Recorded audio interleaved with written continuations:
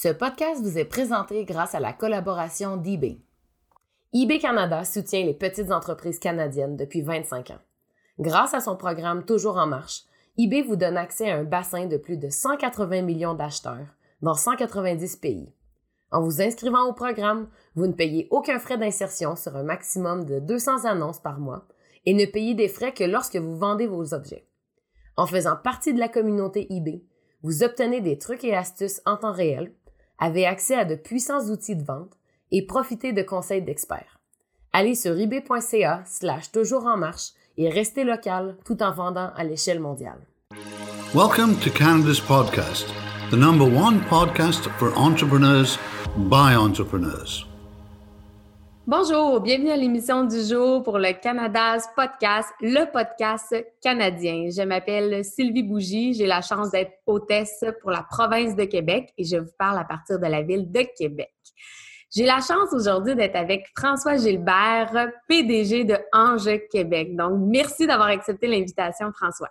Ça fait plaisir, Sylvie. Content d'être avec toi. Super. Je pense que ça va être super agréable, surtout de ton côté, de ton parcours assez exceptionnel au niveau aussi de toutes tes compétences, au niveau de l'investissement. Fait que ça va être le thème central aujourd'hui. Je vais vouloir qu'on en parle. Mais d'abord, parle-moi un peu de ton parcours de vie, mon cher. Oui, ben, j'ai toujours été très actif dans la société. Alors, ça a commencé où j'ai une caractéristique, j'ai des problèmes d'apprentissage. Donc, très jeune à l'école, j'avais beaucoup de difficultés. J'ai vite réalisé que, par contre, les problèmes d'apprentissage ne voulaient pas dire pas intelligent et pas de capacité. Alors, ça veut simplement dire capacité différente. Alors, très jeune, j'étais président de classe, président d'école. Au cégep, j'étais sur le conseil d'administration de mon cégep. À 18 ans, j'étais sur le conseil d'administration d'une caisse populaire. À 24 ans, je confondais un centre-aide au Saguenay-Lac-Saint-Jean. Alors, j'ai toujours été très actif. J'ai été sur le conseil d'administration du Mouvement des Jardins pendant bien des années, sur l'exécutif. J'ai toujours été dans le milieu des affaires. Alors, mon père était en affaires. J'ai commencé par l'entreprise familiale. J'ai créé ensuite une entreprise de transformation d'aluminium, Spectube. Alors, ensuite, j'ai été dans le secteur de l'hôtellerie, parce que là, j'ai commencé à travailler avec mon ami Charles Sirois, avec lequel j'ai eu beaucoup de plaisir à travailler 10 ans dans l'investissement privé. Ensuite, la création de fonds particuliers, beaucoup de conseils d'administration. Écoute, à travers ça, j'ai dû faire une centaine de conseils d'administration d'entreprises différentes dans ma vie. Alors, un parcours intéressant mais atypique. OK, super. Qu'est-ce qui te poussait à justement aimer le monde des affaires? Tu parles, oui, de ton père, mais est-ce que ça a toujours été clair dans ta tête ou tu as voulu faire autre chose? Mais c'est drôle, tu vois, Sylvie, c'est très drôle parce que ce qui me pousse dans le monde des affaires, c'est pas vraiment les affaires. Alors, moi, je suis quelqu'un qui aime les gens, je suis quelqu'un de sensible à ma communauté. J'ai toujours été chanceux financièrement, tu sais, j'ai jamais eu de problème financier, mais je me suis toujours senti solidaire avec ma communauté. Et c'est clair que, tu sais, quand tu regardes dans le temps, les périodes de grand chômage sont des périodes de grande misère, de problèmes d'alcoolisme plus grands, plus de violence, plus. Je pense que l'être humain est fait pour se réaliser, l'être humain est fait pour travailler. Et en ce sens-là, j'ai toujours associé les deux. Alors, j'ai toujours eu deux volets, mon volet communautaire, mon volet personne d'affaires, mais qui se retrouvent dans le même objectif, c'est-à-dire comment donner plus de dignité aux êtres humains. Et c'est toujours ça qui m'a passionné, encore plus que le milieu des affaires. OK, wow! C'est vraiment génial. Et qu'est-ce qui t'a amené, à aller vers Ange Québec, justement? C'est intéressant parce qu'Ange Québec, pour moi, c'est un rêve. Parce que les gens de ma génération, on avait une mauvaise habitude. J'aime exagérer, alors ça aide à comprendre. C'est que le jour où on était des gens d'affaires, on pouvait mettre du monde à la porte comme on voulait, agir sans trop d'éthique. Et le soir, on était un grand bénévole, on était un grand donateur. Et moi, ça m'a toujours fatigué, de cette double personnalité-là. Du jour, les règles du monde des affaires, puis le soir, le grand bénévole. Ange Québec, pour moi, c'est l'intégration des deux. C'est l'intégration de l'être humain, c'est-à-dire avec des entrepreneurs, qu'on n'est pas seulement là pour investir financièrement, mais qu'on est là pour supporter, Alors, puis de l'autre côté, ben la passion de l'univers, de dire la croissance économique, pas d'une façon absurde, une croissance économique qui permet aux gens de travailler et de se développer. Alors donc, anciennement, où le jour, j'étais homme d'affaires, puis mettons le soir, j'étais à Centraide, maintenant, mes jours et mes soirées sont dans la même vision. C'est clair qu'un succès économique qui bénéficie à tout le monde, ça va bénéficier à la région, ça va bénéficier à la province. Parle-moi davantage de Ange Québec pour le bénéfice des auditeurs qui savent moins peut-être qu'est-ce que ça mange en hiver. Bon, Ange Québec, on est un club de rencontres pour les gens d'affaires. Alors, sauf que quand on permet de rencontrer qui, d'un côté, on a des gens qui habituellement sont malades, nos membres.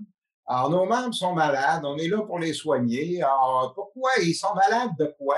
Le profil type chez nous, c'est des gens qui ont eu des entreprises, qui les ont vendues, qui veulent continuer à être actifs, qui ont besoin de ce sentiment-là parce que on pense qu'un entrepreneur, la définition d'un entrepreneur, c'est quelqu'un qui détient une entreprise. Mais je vais te dire, Sylvie, un entrepreneur qui vend son entreprise continue à être entrepreneur et a le même besoin, le besoin de l'action. Un entrepreneur, c'est un passionné, c'est quelqu'un d'action. Alors, en ce sens-là, donc, nos membres sont des gens qui veulent de l'action. Et ils en veulent comment? Ben, ils en veulent en étant actionnaires d'une entreprise. Non seulement actionnaires financiers en investissant de l'argent, mais en étant impliqués aussi. Donc, on est toujours sur les conseils d'administration.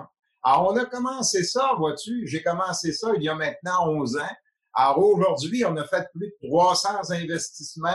On a 250 membres. Nos membres ont investi plus de 100 millions de dollars. Alors, ça a créé tout un univers. L'an dernier, on a fait 65 investissements. Alors, c'est fantastique. Hein? Mais ce qui est intéressant, c'est qu'il y a deux parties dans l'être humain. Il y a une partie dans moi qui regarde ça et tu le vois, là, je le dis avec fierté. Là, hein? Mais en même temps, il y a l'autre côté qui est comment je peux faire plus, comment je peux faire mieux. Alors, je suis un passionné de l'amélioration, hein. Je suis jamais content. Mon plaisir, moi, c'est beaucoup plus dans le chemin qui mène à que l'atteinte de l'objectif. Parce que l'atteinte de l'objectif, c'est tellement rapide, là, hein, ça se fait comme ça.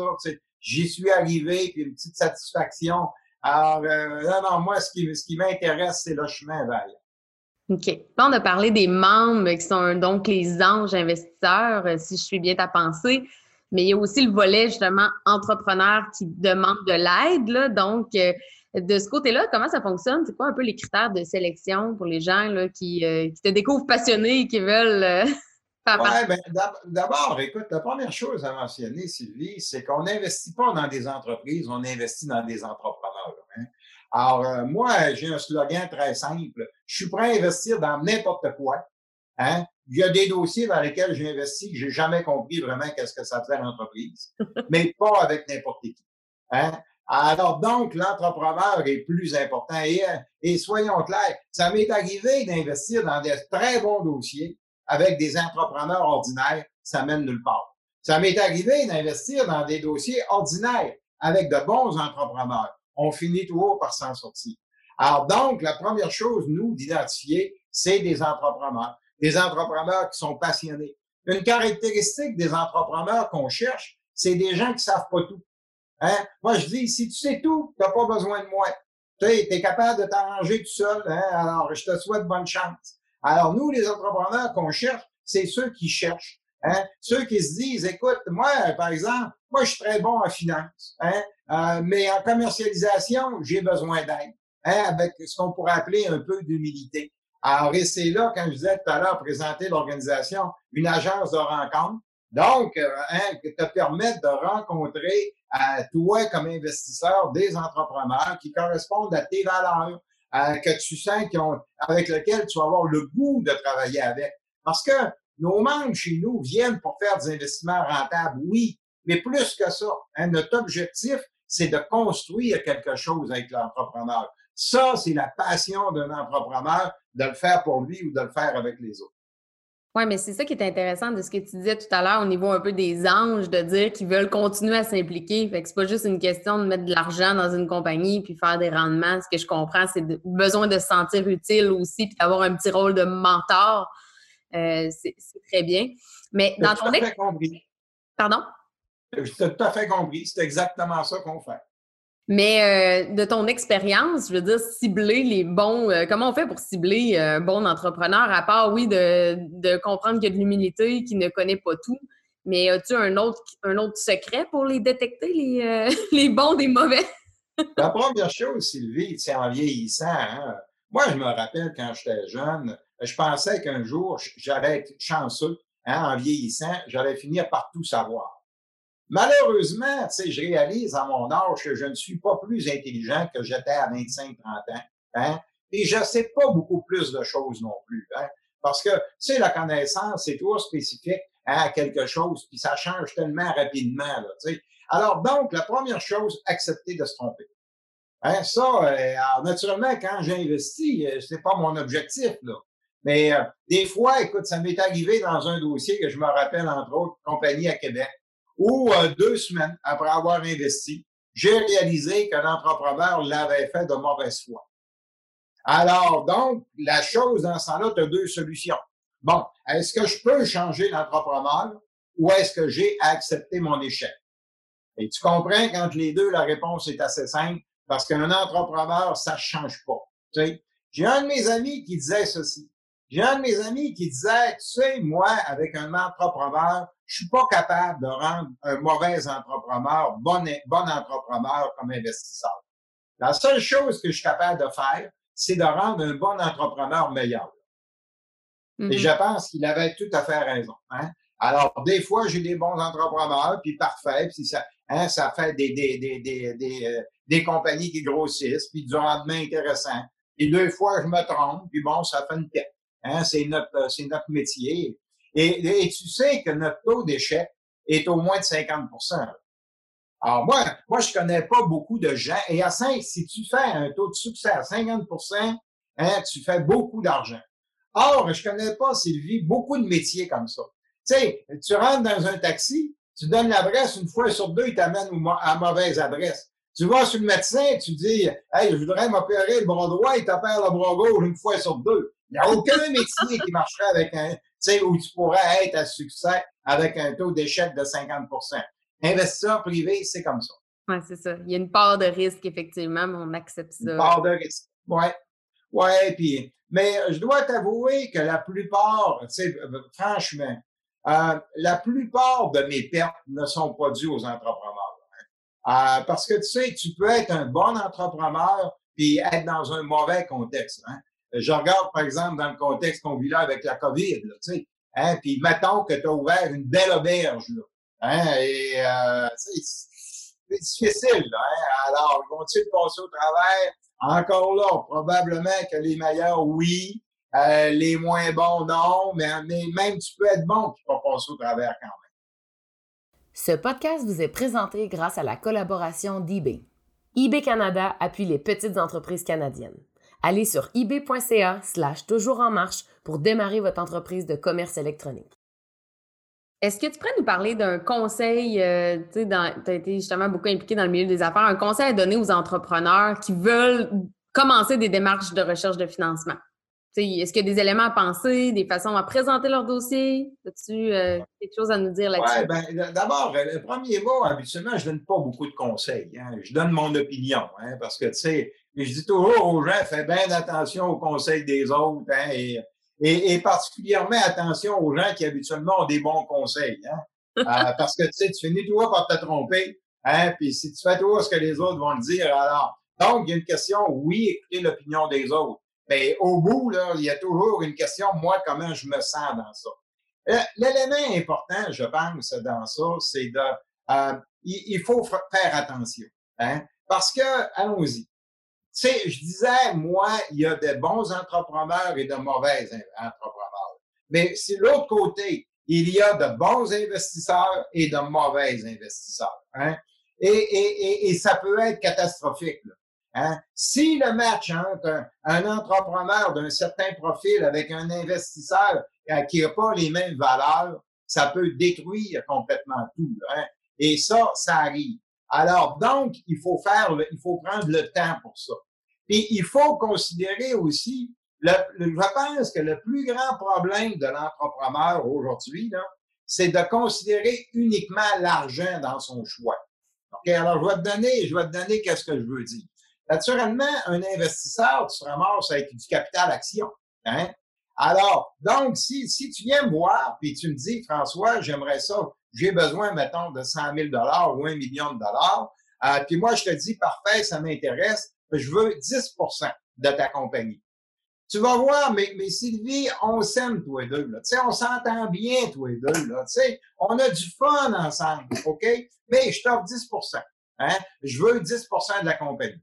Tu vas voir quelqu'un à côté, tu lui demandes la même chose. Lui, il veut 2 de la compagnie. Hein? Ou 5 de la compagnie. Mais tu l'aimes pas tellement. Tu sais, tu dis, écoute, c'est pas une personne que j'apprécie beaucoup.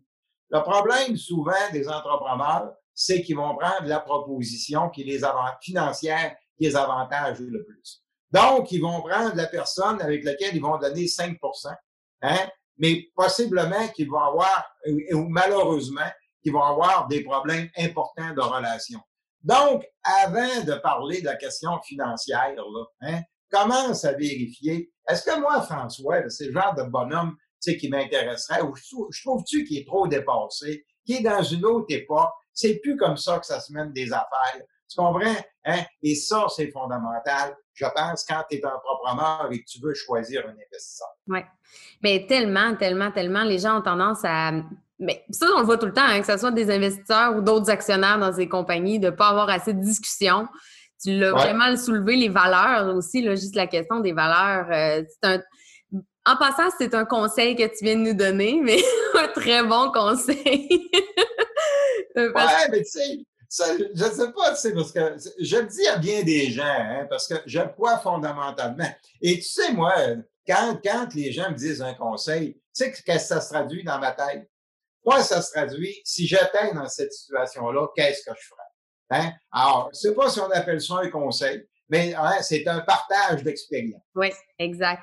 C'est ça qui est intéressant avec le réseau, là, le podcast actuel, c'est qu'on a beaucoup d'opinions différentes aussi, fait que ça l'aide à se faire une tête, parce que je pense qu'un entrepreneur, c'est ça qu'il doit faire, tu l'as aussi mentionné, c'est se faire sa propre tête, fait que c'est pas de prendre un conseil, mais en écoutant plusieurs, on finit par se faire sa propre opinion, mais oui, je pense que c'est fondamental de connaître les gens avec qui on s'associe, que ce soit un investisseur, parce qu'effectivement, c'est pas juste un porte-monnaie là, qui vient s'associer avec nous. Tu l'as dit, il va siéger sur le conseil d'administration dans le cas d'Ange Québec en plus. Donc oui, il faut qu'il y ait des affinités de base. Il faut aller dans le même sens pour que ça soit le fun pour tout le monde. Parce que sinon, c'est pas le fun pour l'investisseur. Tu sais, Sylvie, être en affaires, c'est stressant. Hein?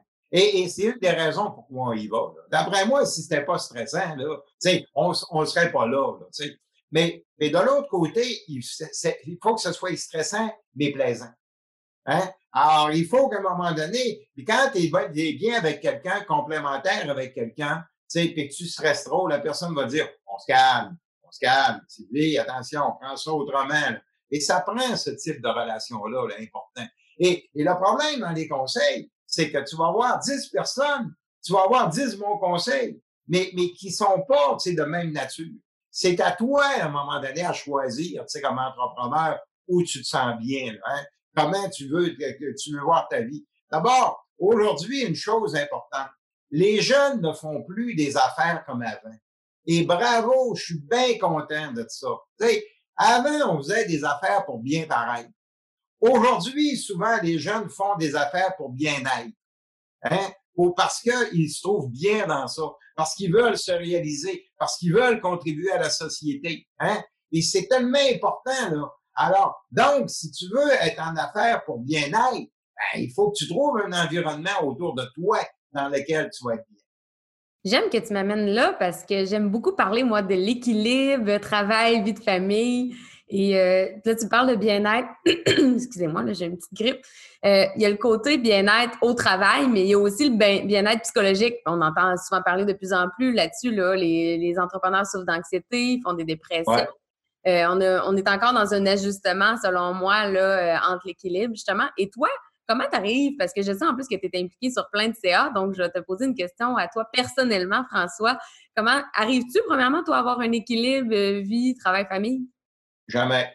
Jamais? Jamais. Non, et je ne le cherche pas. Non? Je ne le cherche pas. Non. Moi, j'ai appris, Sylvie, à vivre dans le déséquilibre. OK. OK? Et je vais t'expliquer la journée où j'ai appris ça. Un jour, tu sais, j'ai le privilège d'être père de 5 enfants. Alors, un jour, j'étais avec mes enfants au cirque. Et à un moment donné, je vois montrer un équilibriste, tu sais, sur la barre de fer. Alors, il monte, et là, il prend sa tige et il s'en va. Et là, je fais la réflexion, je me dis, ah, c'est intéressant. Lui, il cherche l'équilibre. Et là, je me dis, ah, comme moi aussi, je cherche l'équilibre, tu sais. Et pour réaliser après 1 minute quelque chose, jamais un équilibriste n'est en équilibre. Tout ce qu'il fait, il cherche son équilibre ou il gère son déséquilibre. Hein? Alors, on le voit aller, il est un petit peu à droite, qu'est-ce qu'il fait? Il se tire à gauche. Un petit peu trop à gauche, il se tire à droite. Et il ne fait que passer sur son équilibre. Hein? Alors là, je me suis dit, qui est-ce que je suis, moi? Qui est-ce que je suis pour penser que je suis capable d'être meilleur que lui et de toujours marcher au centre? Donc, moi, je marche pas au centre. Moi, je gère mon déséquilibre. Alors, donc, prenons tu sais, moi, au bout de ma vie, là, hein, je vais avoir pris probablement un verre de lait par jour. Mais sur le modèle où être 3 ans, ça en prend un, puis après ça, d'en prendre 4 par jour. Tu comprends? Alors, au bout, le total va probablement donner un verre de lait par jour. La même chose, c'est sur mon entraînement, la même chose sur mon rythme d'affaires. Alors, à un moment, je trouve ça exigeant. Là. Moi, là, je trouve exigeant les gens qui, au quotidien, cherchent toujours l'équilibre. Je pense que comme entrepreneur, c'est pas possible. Bien, au quotidien, je peux comprendre, mais des fois, on est capable de sentir qu'on est dans un moment plus propice où on est plus dans notre zone, mettons, qu'on se sent plus Ouais. performant. Est-ce qu'il y a des éléments de routine ou de vie que quand tu le fais, tu te dis oui, moi, ça, je sens que ça m'aide quand même à. Tu sais, sans parler d'équilibre dans ce cas-là, tu sais, peut-être de décrocher ou trouver un moment où on sent qu'on est plus créatif. Alors, mon moment, il dure 4-5 heures par jour. C'est mon sommeil. OK? Alors, je dors très bien parce que quand je dors, je me mets dans l'état d'esprit. Quelles ont été mes 2 questions que je me pose tous les soirs en me couchant avec ma petite carte sur ma table de chevet à Québec et à Montréal? 2 questions. Quels ont été mes beaux moments aujourd'hui de ma journée? Deuxième question, qui est-ce que j'ai pu aider aujourd'hui? Et quand tu t'endors en focusant sur cette réflexion-là, tu dors profondément, tu dors pas longtemps, tu te réveilles, tu es reposé et tu es prêt à repartir. Mais encore une fois, Sylvie, est-ce que je me sens des fois en déséquilibre? Oui. Qu'est-ce que je fais? Je donne un coup. Hein? Mais ma tolérance est peut-être un peu plus grande. Disons que si je prends l'exemple de mon équilibriste, peut-être que je serais comme ça avant de réagir des fois. Ce qui n'est pas toujours bien. Mais encore une fois, je pense que tu sais, puis ça dépend aussi, c'est quoi l'équilibre? Tu sais, le problème, c'est quand on essaye d'être en équilibre tout le temps, partout. Hein? Alors, il y a des choses, tu sais, qu'à un moment donné, tu as à mettre en valeur, là. Hein? Et tu as à faire des choix par rapport à ça. À dire, ça, pour moi, c'est pas important. Tu sais, puis j'oublie ça. Mais ça l'est. Hein? Puis ça, je vais essayer de rester dans une zone plus près là, du centre. Oui. Bien, il faut savoir s'écouter, puis c'est clair que c'est pas là, on n'est pas là à viser la perfection. Là, ça, c'est clair, je crois. Parce que ça fait juste rajouter de la pression si on veut trop viser. Bref, trouver sa propre définition d'équilibre. Mais c'est super intéressant au niveau du sommeil. Je vais l'essayer, je crois, parce que c'est de finir avec des pensées positives aussi. Fait que ça l'évite de. Ça laisse de Alors, côté. c'est un truc de Mathieu Ricard, Okay. un moine bouddhiste. Et essaye-là, tu vas voir. Et après un certain temps, ça change tes journées. Parce qu'après un certain temps, dans tes journées, tu rencontres des gens où tu dis, ah, c'est un beau moment. Après un certain temps, dans tes journées, tu te dis, je peux peut-être l'aider un petit peu. Hein? Alors, quand je me coucherai ce soir, ben, ça me fera quelque chose à penser. Alors, je dirais que ça, d'une certaine façon, ça fait des années que je fais ça. Et mes nuits ont changé mes jours. Hein? Parce que je prépare mes nuits dans mes jours. Super. Le temps file, ça va déjà être le mot de la fin. Y a-t-il quelque chose que tu aimerais ajouter? Non, parce qu'encore une fois, tu sais, les conseils, la seule chose que je regarde, qui, je pense qu'on doit pas manquer, là, c'est de vivre nos passions. Hein? Alors, mon père disait souvent, toujours, tu sais, François, tu as seulement une vie à vivre, manque-le pas. Hein? Mon père disait aussi un autre élément intéressant. Il me disait, et un jour, la première fois qu'il m'avait dit ça, je comprenais pas où il s'en allait. Tu sais, hein? Mais ce commentaire-là explique beaucoup ma vie. Hein? Alors, mon père disait, tu sais, François, si tu vas à la pêche en fin de semaine, je peux pas te garantir que tu vas prendre du poisson. C'est vrai, hein, parce que des fois, ça monte pas. Hein? C'est jusque-là. Je regarde mon père, oui, mais il continuait en disant, François, si tu vas à la pêche en fin de semaine et tu restes dans le chalet, je peux te garantir que tu n'en prendras pas. Hein? Alors, moi, comment je traduis ça? Moi, je suis quelqu'un qui est sur le lac. OK? Hein? À 4 heures du matin, je suis sur le lac. Tu sais, je travaille, je suis passionné, j'essaye. Hein? Moi, je suis pas quelqu'un qui réussit beaucoup. Hein? Moi, je suis quelqu'un qui essaye beaucoup. Hein? Je suis sur le lac, j'essaye. Puis des fois, le poisson, il va mordre à 4 heures l'après-midi au temps où je veux. Mais des fois, il va mordre à 4 heures la nuit, hein, puis il pleut. Mais je suis sur le lac. Alors, la simple chose, je pense qu'on peut dire aux gens, quelle que soit votre passion, assumez-la, vivez-la intensément et vous n'aurez pas de regrets. Wow! C'est un super beau mot de la fin, mon cher. Bien, merci. Ça conclut l'émission. Donc, merci aussi aux auditeurs qui ont été présents aujourd'hui. Donc, et à la prochaine. Bonne journée. Salut tout le monde! Ce podcast vous est présenté grâce à la collaboration d'eBay. eBay Canada soutient les petites entreprises canadiennes depuis 25 ans. Grâce à son programme Toujours en marche, eBay permet aux PME canadiennes d'entrer dans le monde du commerce en ligne. Ainsi, vous pouvez rester local et vendre à l'échelle mondiale. Visitez ebay.ca/toujours en marche.